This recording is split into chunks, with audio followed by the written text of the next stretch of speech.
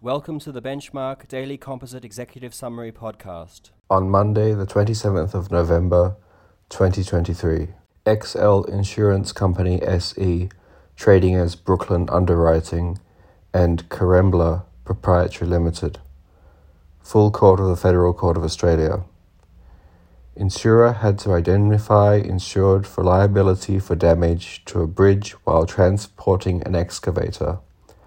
Right back from exclusion clause given a commercial construction. Braz and Host Plus Proprietary Limited. Federal Court of Australia. The AFCA erred in law in determining that a superannuation trustee who had paid out a member's funds to a scammer on the strength of forged documents acted reasonably in refusing to reimburse that member. Odd to Jan and Glyn trading as Glyn's lawyers. Court of Appeal of New South Wales.